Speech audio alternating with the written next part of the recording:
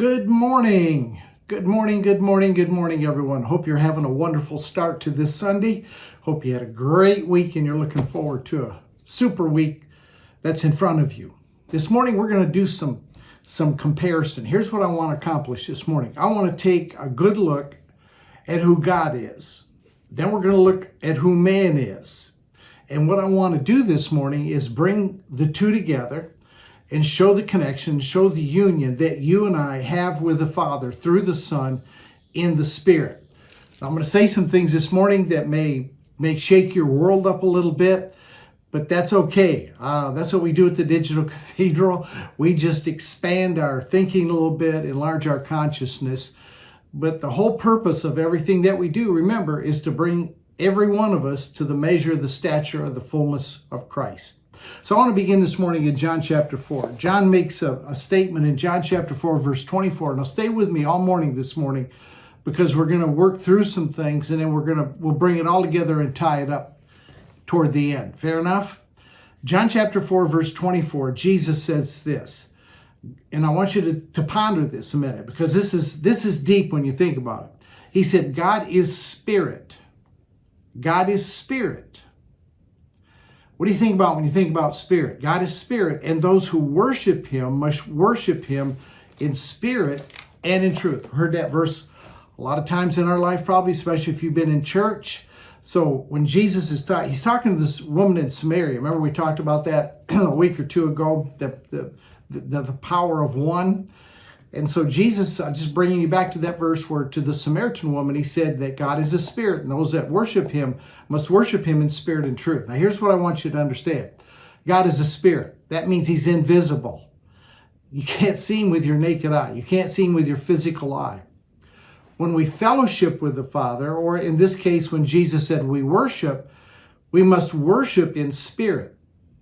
Now, that what we have in worship then really is the invisible meeting the invisible.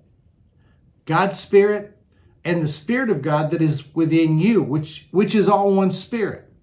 What is it in 1 Corinthians chapter 6, along about verse 17? Paul said, he that is joined to the Lord is one spirit with the Lord. When we talk about worship, when we talk about knowing the Father in truth, he's a spirit. You're basically a spirit. And so when we fellowship and when we communicate with the Father, when we worship, we do it in spirit and we do it in truth. Genesis chapter 2, verse 7 tells us that spirit that is the Father is the very breath of life. It's the Spirit of the Father, his very essence, the quality of his being that he imparted to man. It says in Genesis chapter 2, verse 7, that when he created man, he set him up and he breathed into his nostrils a breath. And the word there is actually spirit. I can't remember exactly what the Hebrew word for spirit is in Greek. It's pneuma, but it means basically the same thing. It means breath. It means wind. It means, the impartation of what is behind the one that is imparting the breath. Or the wind, the spirit. And we see in John chapter 3, Jesus saying this. If you back up one chapter to John chapter 3, verse 7, he says, in speaking of Nicodemus, he says, do not marvel that I said to you, you must be born again. Now here's what I want you to hear. The wind blows where it wishes, or the spirit. The spirit moves as it wants to. And you hear the sound of it, or in other words, you see the results of it. You see the manifestation of it. But you cannot tell from where it comes or where it goes. So is everyone that is born of the Spirit. It's a spiritual birth. It's a spiritual understanding. And when you were born of spirit, when you were resurrected with Jesus from death to life, it was a spiritual happening. It was a spiritual happening. It says over in Peter that we were begotten again through the resurrection. So when we look at you, when we look at me, when we look at each other this morning, spirit is the very non-physical core of who we are. It's our essence. And spirit is the essence of God. Both are invisible. When we worship, when we seek truth, we do it spirit to spirit. I think what that should eliminate in our thinking when Jesus said that God is spirit, it should eliminate in our thinking what has been kind of etched in, that God is this person that's out yonder somewhere in this beautiful region in the sky that we call heaven. That's not where he resides. That's not who he is. That's not the truth about his existence. God is spirit. God is a life-giving breath. He's a creative agent. He's the invisible life and intelligence that underlies all living creations. Every living creation emanated out of this one source, out of this one spirit. God is the invisible, non-tangible force that we can call light, we can call love, we can call power. There's a lot of adjectives, descriptive words that we can put to it. In other words, he's the totality of everything that is good. There's only one God in the universe. There's only one source of all things. There's not two sources. There's not multiple sources. He is the source of all different forms of life. In the very beginning in Genesis, everything that was created by him. Everything that was created emanated out of him. There is none but him. In 1 Corinthians chapter 15, verse 28, we read that, and I want to read it again because it shows the totality of who he is. And it gives us an insight as to how the entire thing is going to summarize, how it's going to end up. He says in verse 28, and when all things are made subject to him, then the Son himself will be subject to the Father who put all things under him. Watch, that God may be all in all. That he may be all in all. That's how it originated, and that's how it will finalize. It started with God all in all, and it will finalize with God all in all. In fact, it's never changed. He's always been all that is in all. Because he's spirit, because he's non-visible, it's hard for us sometimes to relate to that. It's hard for us to get a picture of it. Jesus came in flesh so that we could see in visible form, so we could touch it, we could handle what was invisible. Jesus said very clearly, if you've seen me, you've seen the Father. He came to reveal how we relate to the Father. Jesus demonstrated it. He verbalized it. He said, let's relate to him as Father. Jesus called him Father. He's our Father. And by being a father, I know some of you probably did not have a good father, but if you had a good father, a good earthly father, then you can understand what Jesus demonstrated when he showed us and revealed to us the Father's heart, the Father's attitude, the Father's character, how he deals with us. He's not looking to burn you eternally. He will discipline you, but he's not looking to torture you. He's not looking to hurt you. Jesus came in visible form so that we could understand what the Spirit looked like. He is the perfect. In fact, in Hebrews chapter 1, let's read that. Let's read the first couple verses of Hebrews chapter 1. Hebrews chapter 1 says this, verse 1, who at sundry times and in different ways spoke in times past to the fathers by the prophets. That's good. However, he's improved on that. He has in these last days spoken to us by his Son, whom he has appointed heir of all things. Now, when I get over to talking about what is man, I want you to understand that he appointed Jesus heir of all things and has given us joint heirship. And that's a big inheritance that we have. Made him heir over all things, by whom also he made the world. Now watch verse 3. In who being the brightness of God's glory and the express image of his person. Jesus is the only one that could ever say, you've seen me, you've seen the Father. And the writer of Hebrews expressed it. I love the way that he expresses this. Moses could not say this. David couldn't say it. Isaiah, Jeremiah. No one could say that they were the express image of the person of the Father. If we want to know what the Father looks like, we look at Jesus. God is spirit. And I want to expand on that in just a minute. But Jesus now becomes this connector between God and man. Jesus was 100% human, 100% divine. We call that the hypostatic union. He wasn't a man that looked like God. He wasn't a God that just looked like a man. He was 100% human. He was 100% divine. So what is it that Jesus revealed to us about the God? What is God like? Now, this is not exhaustive in any way, shape, or form, but I think Jesus fully demonstrated 4 things about the Father. Then I want to go over and look at man. I want to tie the 2 together, but it's important that we get a full understanding of what the Father looks like.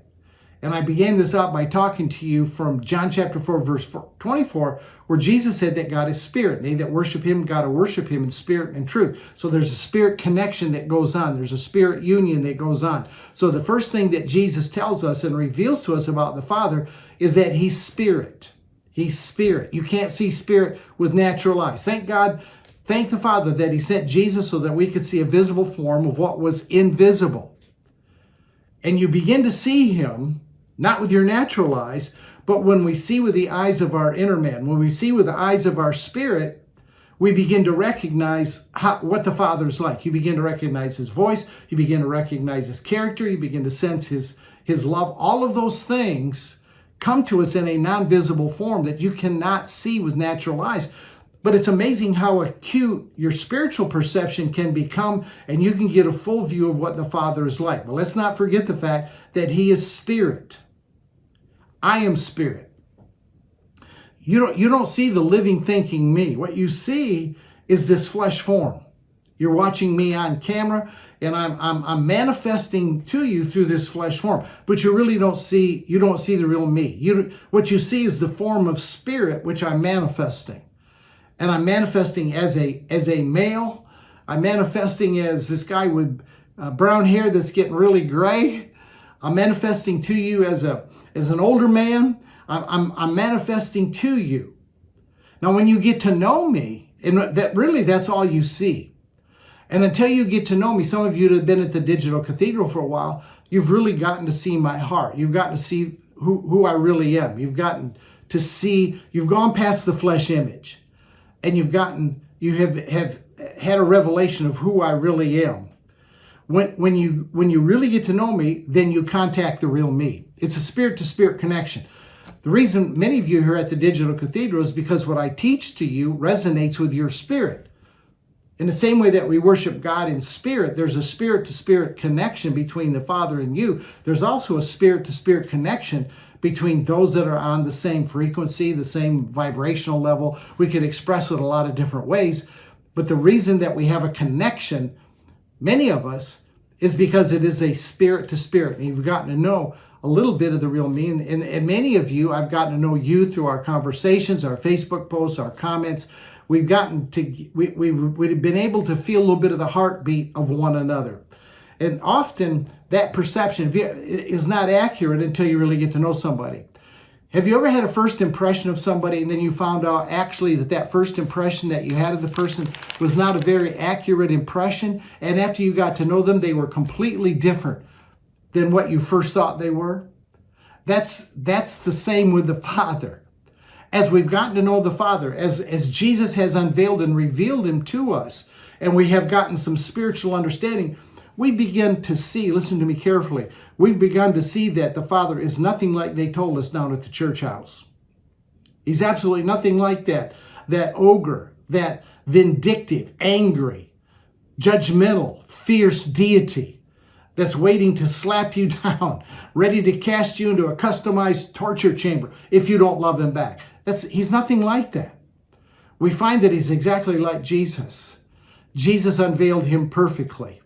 So the first thing that I think we really need to understand is that God is spirit. And everything I'm going to say about the Father is true about you too, because you're interconnected with him. And I want to move into that just a little bit. So stay with me this morning.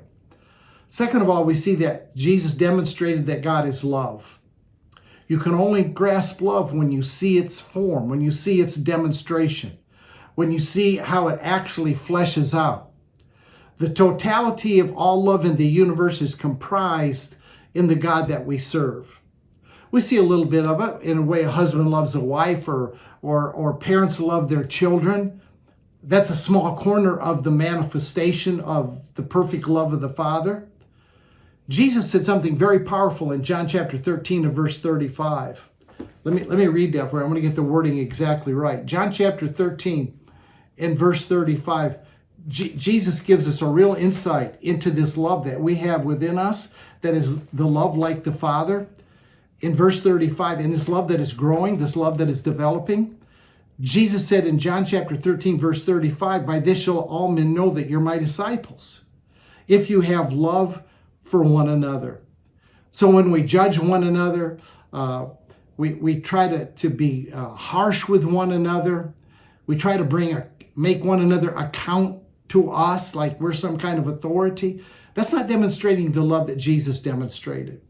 He didn't say they would know you by your doctrine. He didn't say they would know you by the way that you show yourself most of the time. He said that they would know that you're my disciples because you have love one for another. So that tells me that the love that the Father has, the totality of all love, God is love. That's the only defining definition we have of God. God is a spirit, and that spirit manifests totally in love. Everything that God is has to come through that filter of love.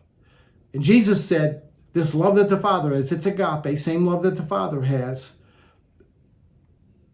they're going to know you. Now, that's not what religion taught us. Religion taught us to evangelize. This totally revamps evangelization. He said men would recognize, men would be drawn to that love. Jesus said, if you lift me up, I'll draw all men to me. You can't lift Jesus up void of love. You can't lift Jesus up separately from love. We lift him up in love.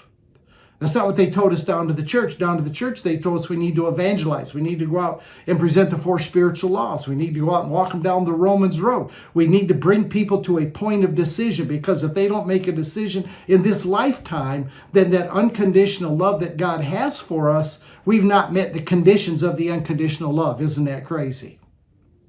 We've put conditions on his love, that we have to accept it. We have to return it. We have to give him love back, or he will not accept us. That's not the love of the Father. That's not the totality of love in the universe. Jesus said that we would know, that the world would know that we are his disciple apart from all that mess. Apart from trying to bring somebody to a point of decision and then feel after you've got them to pray the magic prayer that somehow you have won somebody to Jesus. You didn't win anybody to Jesus. Jesus won the world to himself through his death, burial, and resurrection. He won the world. All we can do is demonstrate the love and let the Father draw them to the Son. Jesus said, no man comes to me unless the Father draws him. Now, it's a fact. It's true that you and I can be instruments of that love. We're demonstrations in the earth of that love. And that's what we need to demonstrate. We don't need to demonstrate a hard sell. We don't need to try to hard close somebody, bring them to a point of decision. What we need to do is just, first of all, begin to love ourselves. Then begin to love one another. Demonstrate grace. Demonstrate mercy that endures forever. Demonstrate inclusion, that we embrace all. And then let that love begin to draw people. Love is the reflection of the Father's heart. See, when we love, we show people what the Father's like. Third of all, Jesus showed us that God is wisdom and knowledge. He encompasses all wisdom and all knowledge. Paul said this in Colossians chapter 2. Colossians chapter 2. Now I'm going to get to tying this up. So I'm going to make this very practical for you in just a minute. But I'm setting some foundation down here. So stay with me. Colossians chapter 2, verse 2.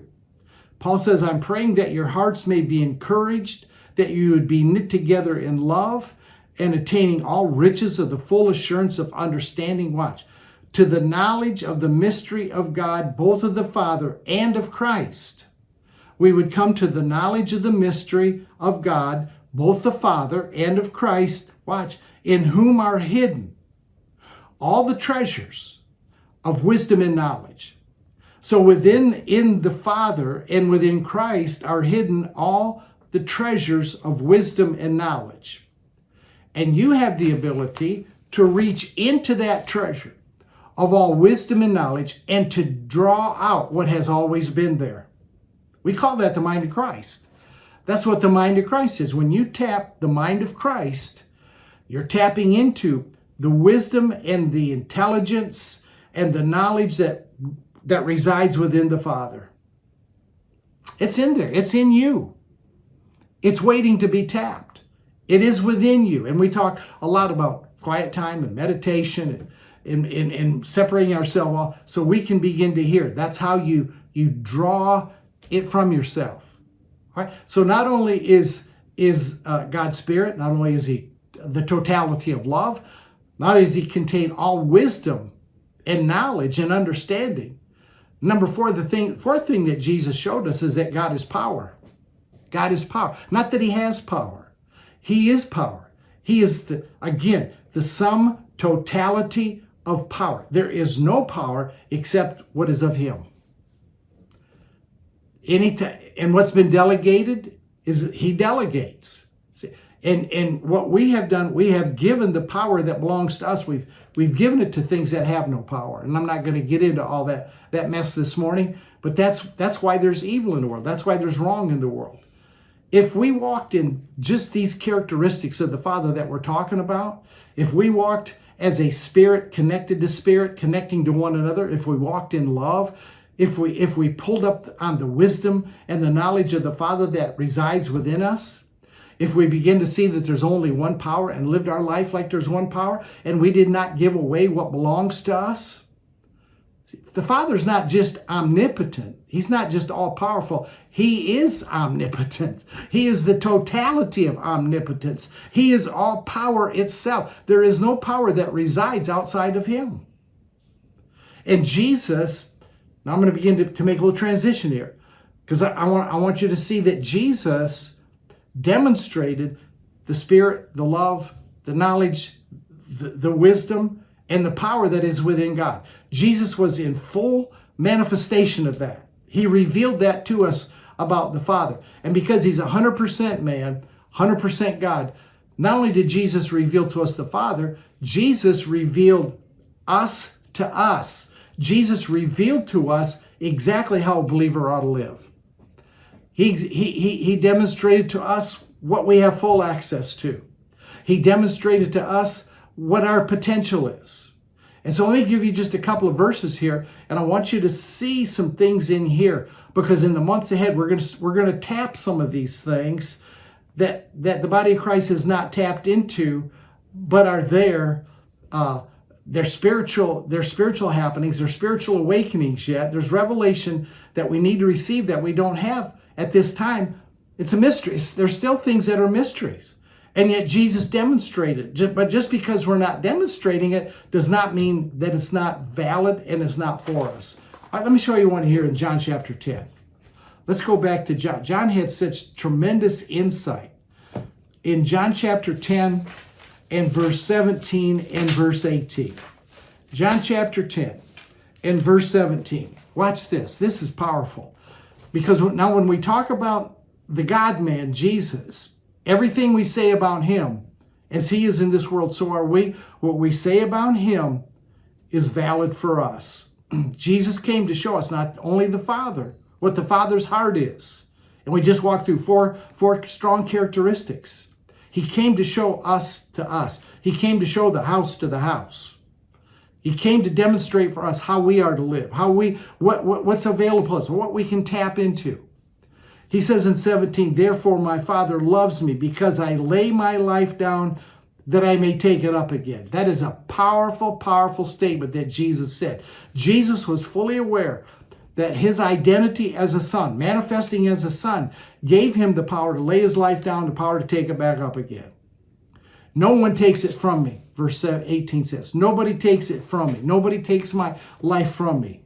I lay it down of myself. Now watch what He said. I have power to lay it down. I have power to take it up. This command I've received from the Father. The Father implanted within Jesus the full understanding that nobody's going to take His life. Sickness was not going to take His life. Disease was not going to take His life. When the opportune time came and His mission was fulfilled, He could say, it is finished.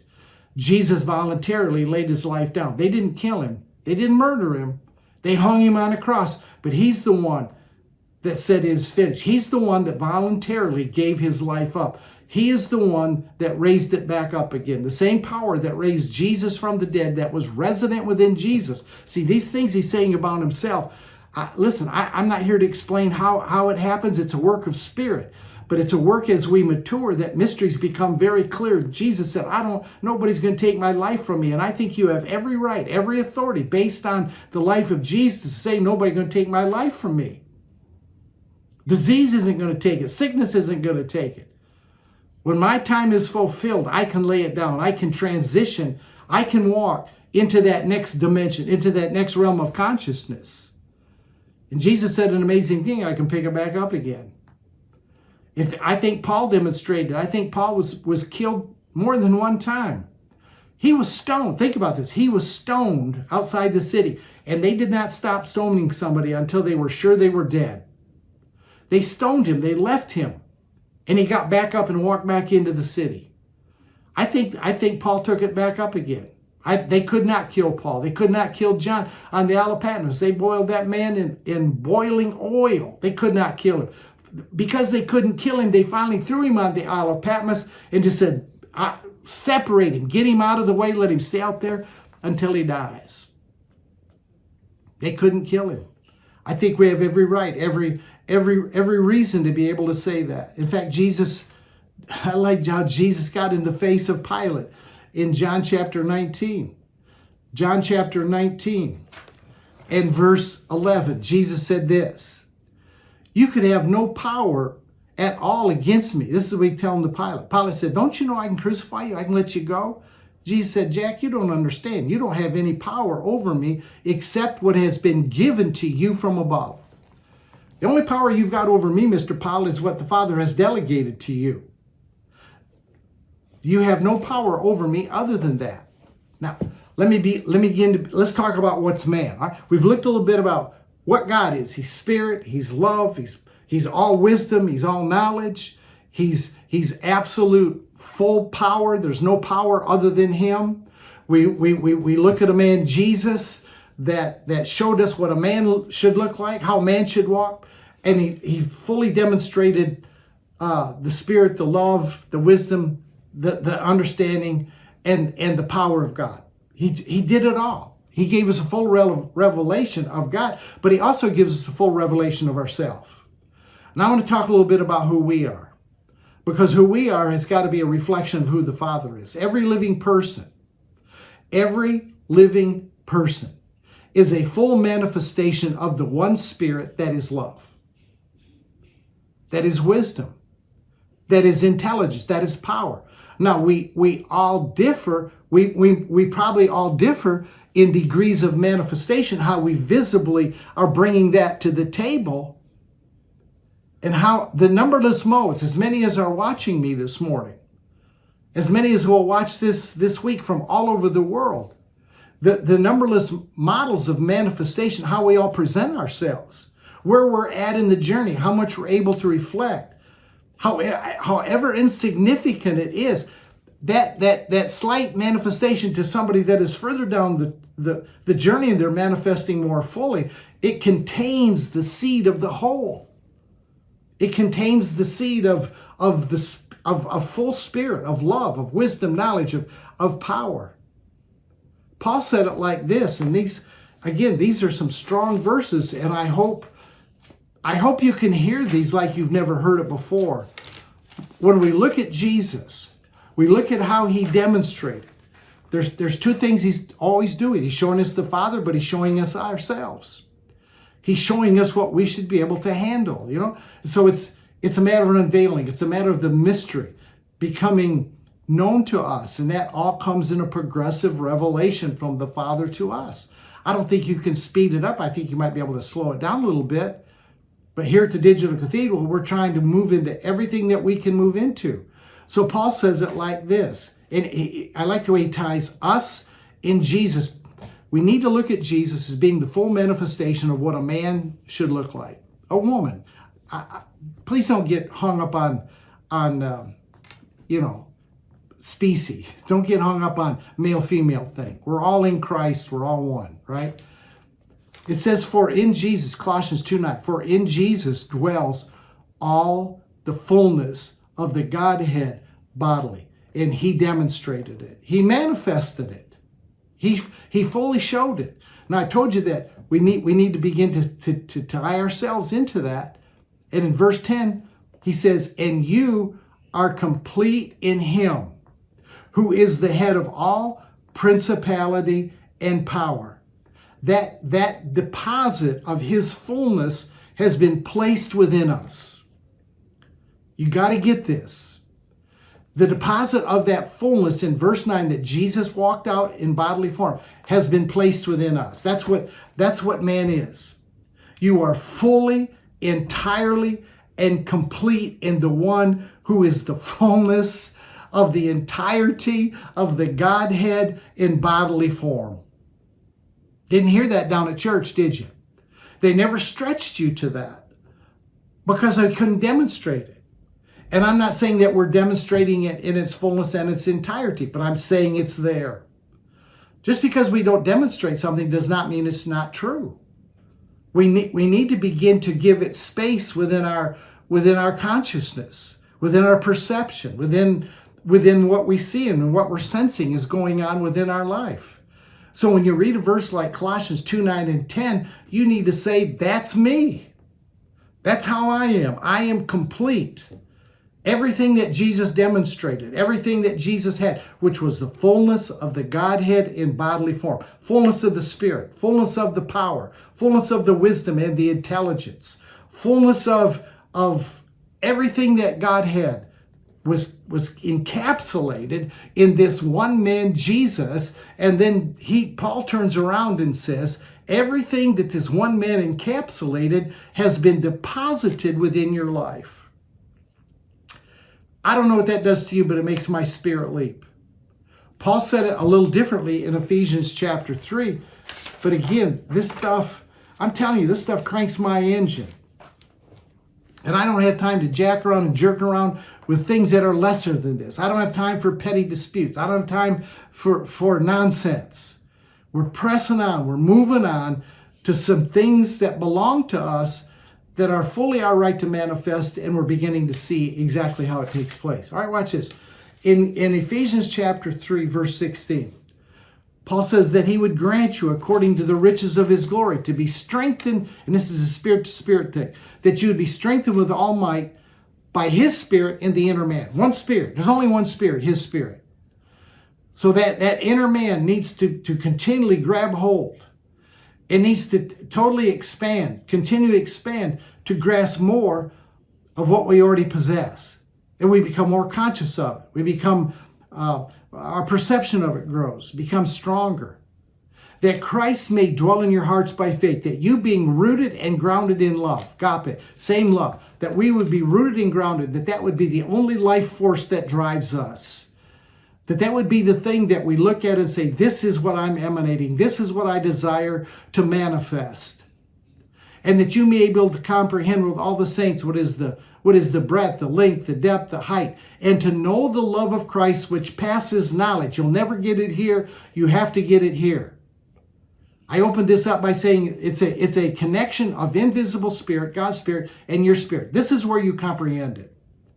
This is where you grasp a hold of the Spirit. This is where the eyes of your understanding open. It's in here. This is where wisdom and understanding arise. This is where power begins to emanate. It is from within. Now, this is mind-blowing. This ties exactly into what he said in Colossians 2, 9, and 10. To know the love of Christ which passes knowledge. Watch. And I underlined this in my Bible. And if you have your Bible, you should underline this in Ephesians 3:19. That you would be filled with all the fullness of God. That you would be filled with all the fullness of God. Do you think Paul would have written that? Do you think he would have been inspired by the Spirit of God to write that if there was no potential for that to happen? When you're filled with all the fullness of God, that is the absolute consummate creme de la creme of no separation. No separation. When you are filled with the fullness of God.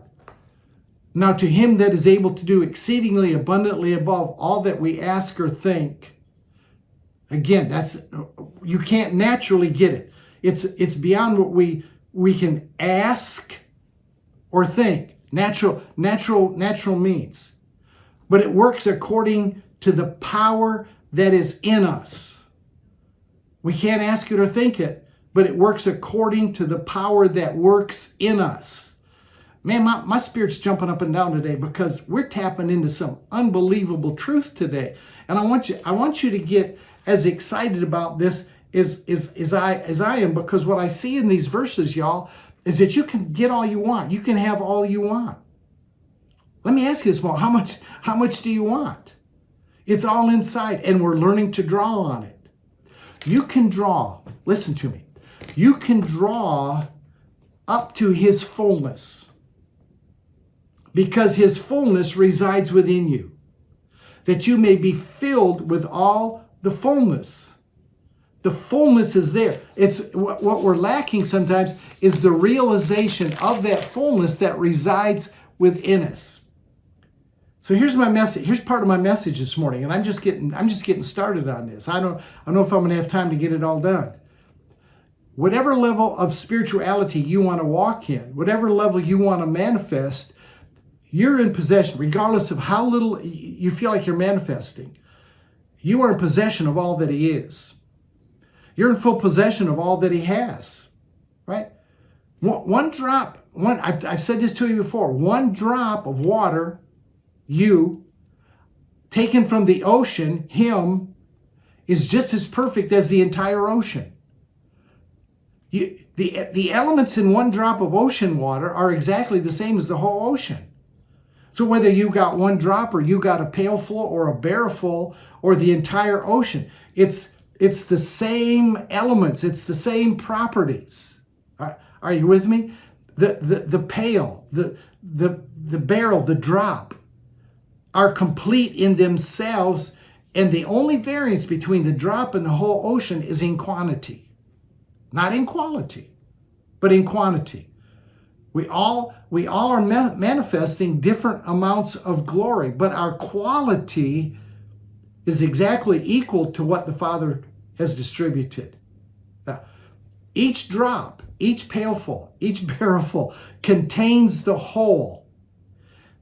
I'm a drop, and yet no drop would ever claim that they're the entire ocean.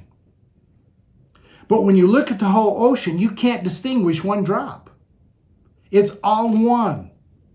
Now, there's a phrase that floats around, and I'm not wild about it, and I'm going to tell you why. When we talk about this kind of union, the phrase is that there's union with distinction. I struggle with that. I understand the spirit of what is being said, but whenever you talk about distinction, you're talking about separation. You cannot make one thing distinct from another unless, no matter how small, there is a separation. When I look at the whole ocean, when I look at the entire universe, my life, I've died, and my life is hidden with Christ in God. You're looking at the whole ocean. You can't tell the drop. There's no distinction between the drop and the entire ocean. All of the drops are contained within the ocean. And that's exactly how I view our life, my life, and your life. As a human, as a man, I was crucified with Christ. It's no longer I who live, it's Christ that lives in me. And the life that I live by the faith of the Son of God who gave himself for me. Now listen carefully, because this is who we are. We are the last and the highest manifestation, the fullest, most complete expression that the Father could ever put upon the planet. He sent Jesus as the prototype. He sent all of us. And because we are the last and the highest of creation, therefore, he has given us dominion over all of the other manifestations that are upon the earth today. Plants, animals, other manifestations. It's the way God set it up from the very beginning. I probably need to read that for you. This is how he set it up from the beginning. And I'm seeing some things from this that are putting me over on tilt. I'm not going to get into them this morning, but stay with me at the Digital Cathedral because we got stuff coming. Here's the way he set it up from the very beginning. Genesis 1:26. You know the verses. God said, let us make man in our image according to our likeness. Let them have dominion over the fish of the sea, over the birds of the air. So God created man, verse 27, in his image and his likeness. Verse 28, he blessed them. God said to them, be fruitful, multiply, fill the earth, subdue it, have dominion. So here's what God did. He saved the best for last. He created man at the very end. And I want you to notice something in that 26th verse. He said, let man have dominion. He didn't say, let man take dominion, or man should take dominion. We've read that in there. And so men are always trying to take what belongs to them. No. You don't have to take anything. You already possess it. He said, let them have it. If God said, let them have it, then we have it. That's where all the spiritual warfare and all that stuff comes in, is man trying to take dominion. Never called to take dominion. God said, let them have it. Let them possess it. He imputed it. He imparted it to us. Are you with me? So what takes place on the planet, here's my point. Because he gave us dominion, because he gave us authority, because he said subdue it, what takes place on the planet is laid at man's feet. You cannot blame God. People say, well, how can God allow all the evil that goes on? I think God's wondering, how can man, who has the authority and the dominion and has been given the right to subdue, how can man allow this? When are we going to wake up? When are we going to stop allowing the inheritance that we have been given to be ripped off from us? Psalm 115 verse 16 says, even the heavens belong to the Lord, but the earth he has given to the sons of men. It's our inheritance. He has given it to us. Why would we want to rapture? Why would we want to exit? Why would we want to give up? Why would we want to surrender our inheritance? If you die and leave me $1 million, I'm going to tell you something. I'm not going to let somebody else have it. I'm going to claim every penny of it. I'm going to say, this has been rightfully given to me by Joe Blow. He desired that I have it, and I want it. The Father has said through the psalmist, that the earth has been given to the sons of men. It's time we begin to take responsibility for it. That's what the kingdom of God is about. It's time that we begin to say, you know what? It's our problem that people are being mistreated. It doesn't mean we go to war. Doesn't mean we pick up a sword. It means we begin to extend the kingdom. Things we're talking about, understanding spirit and love and wisdom and knowledge that we possess, that we begin to shine light in darkness. I want to say more about that maybe in just a minute. What's going on right now is that darkness is getting darker, and we see that, and the church sees it. And so the church panics. And the church says, we need to get out of here. We need to exit. We need to look for a rapture. We totally misinterpret Revelations. And we need to see Jesus riding back with a big tattoo on his hip and a big sword, killing all of those that are enemies. What's going on is that the world is getting darker, but at the same time, the sons of God are becoming light. They're getting brighter. And there's going to come a time when we cross over and darkness will not be able to handle and contain the light. And it'll be a quick work, believe me. I don't think there's been a time going on when Isaiah chapter 60, the first 6 verses, have been more relevant. Let me read this for you, because this is what's going on today. And I've talked to you about who God is. I've talked to you about who man is, the potential that is wrapped up within us by the Father, what he has given to us.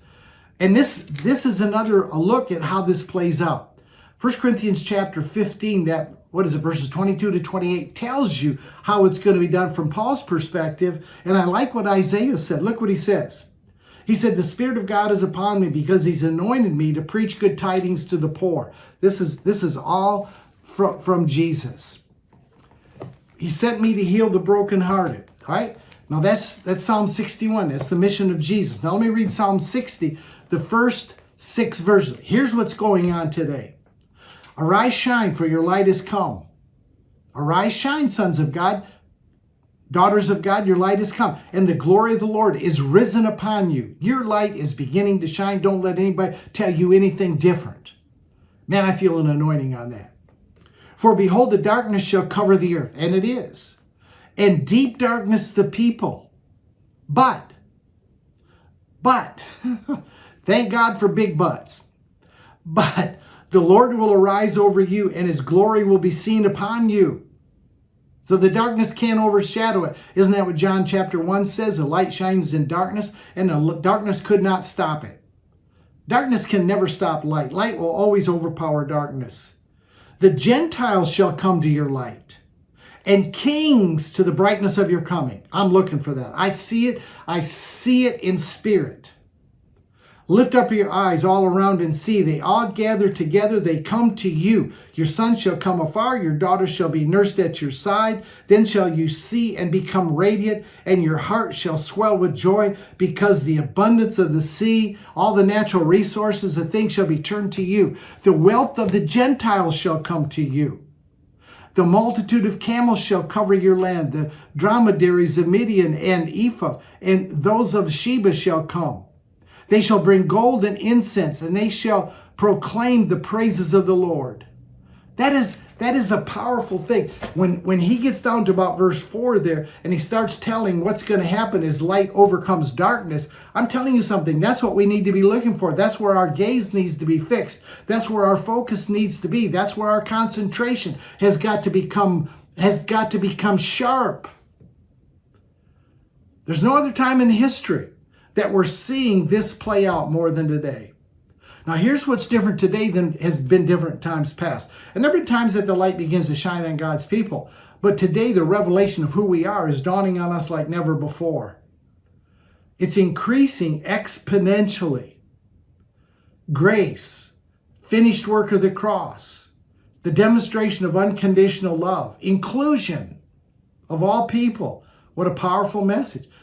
Mercy that endures forever.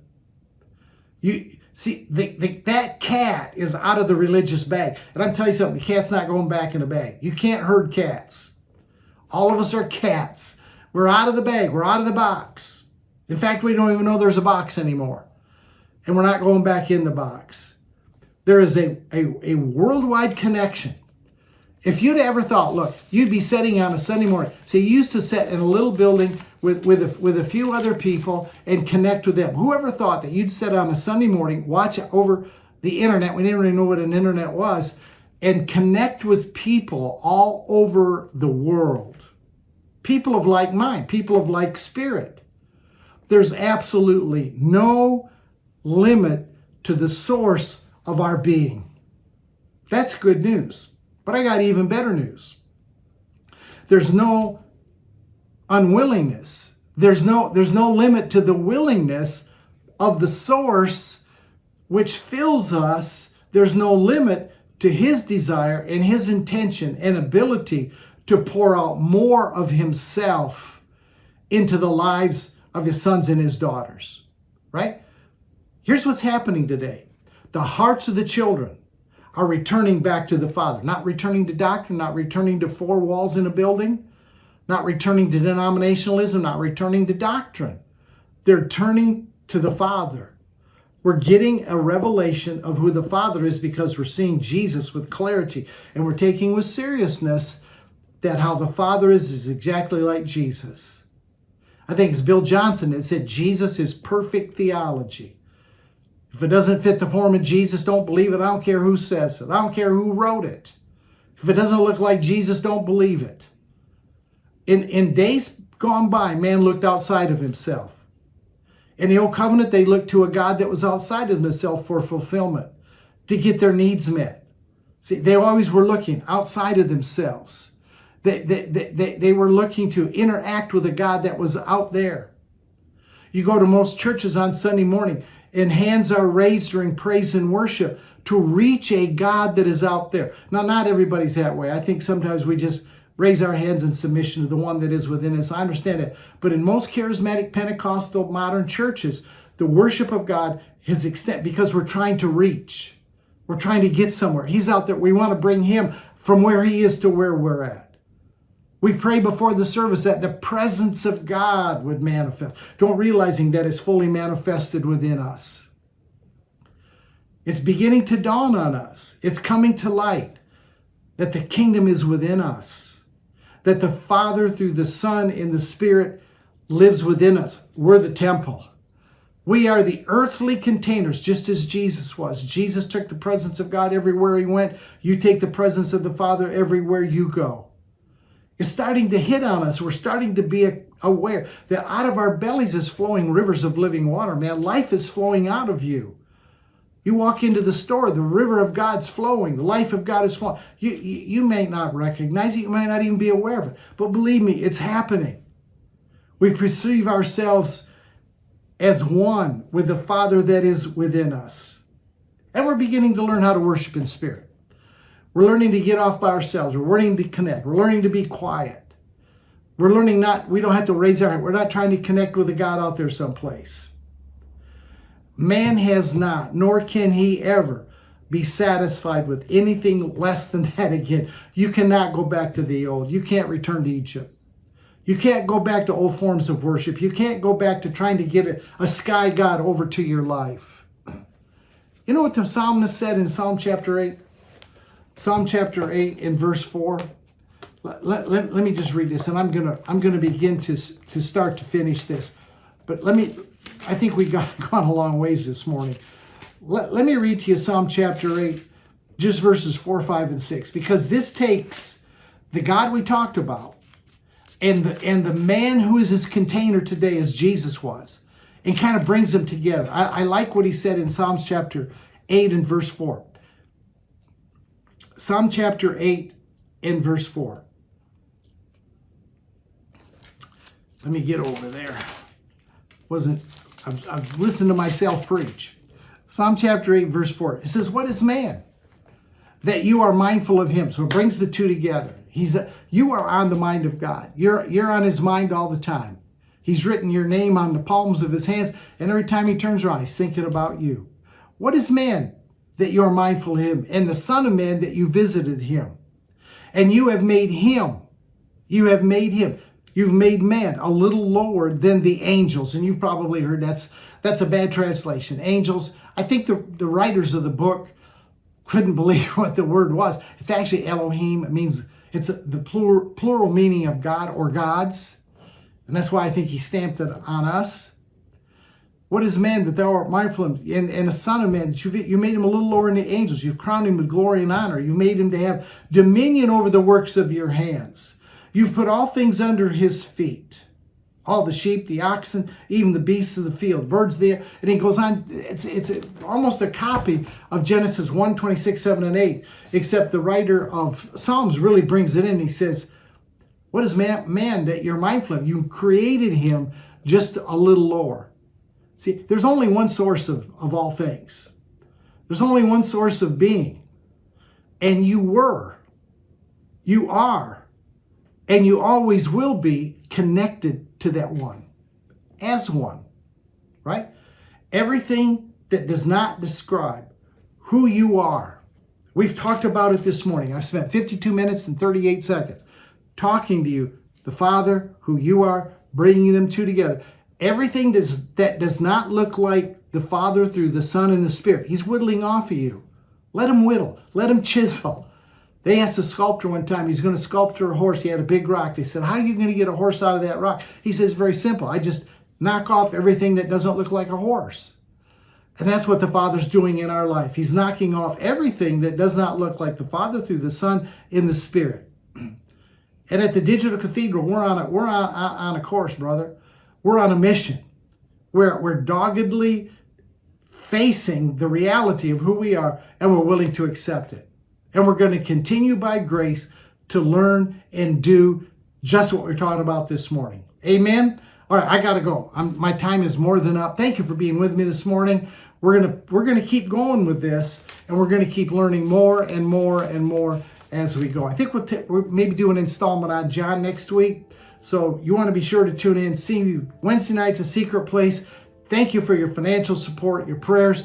I always put a link in if you want to make a contribution. It's highly appreciated. You're the one that supports us and keeps the message moving forward. See you next time at the Digital Cathedral. Have a powerful, Jesus-filled week, knowing exactly who you are. Amen. God bless.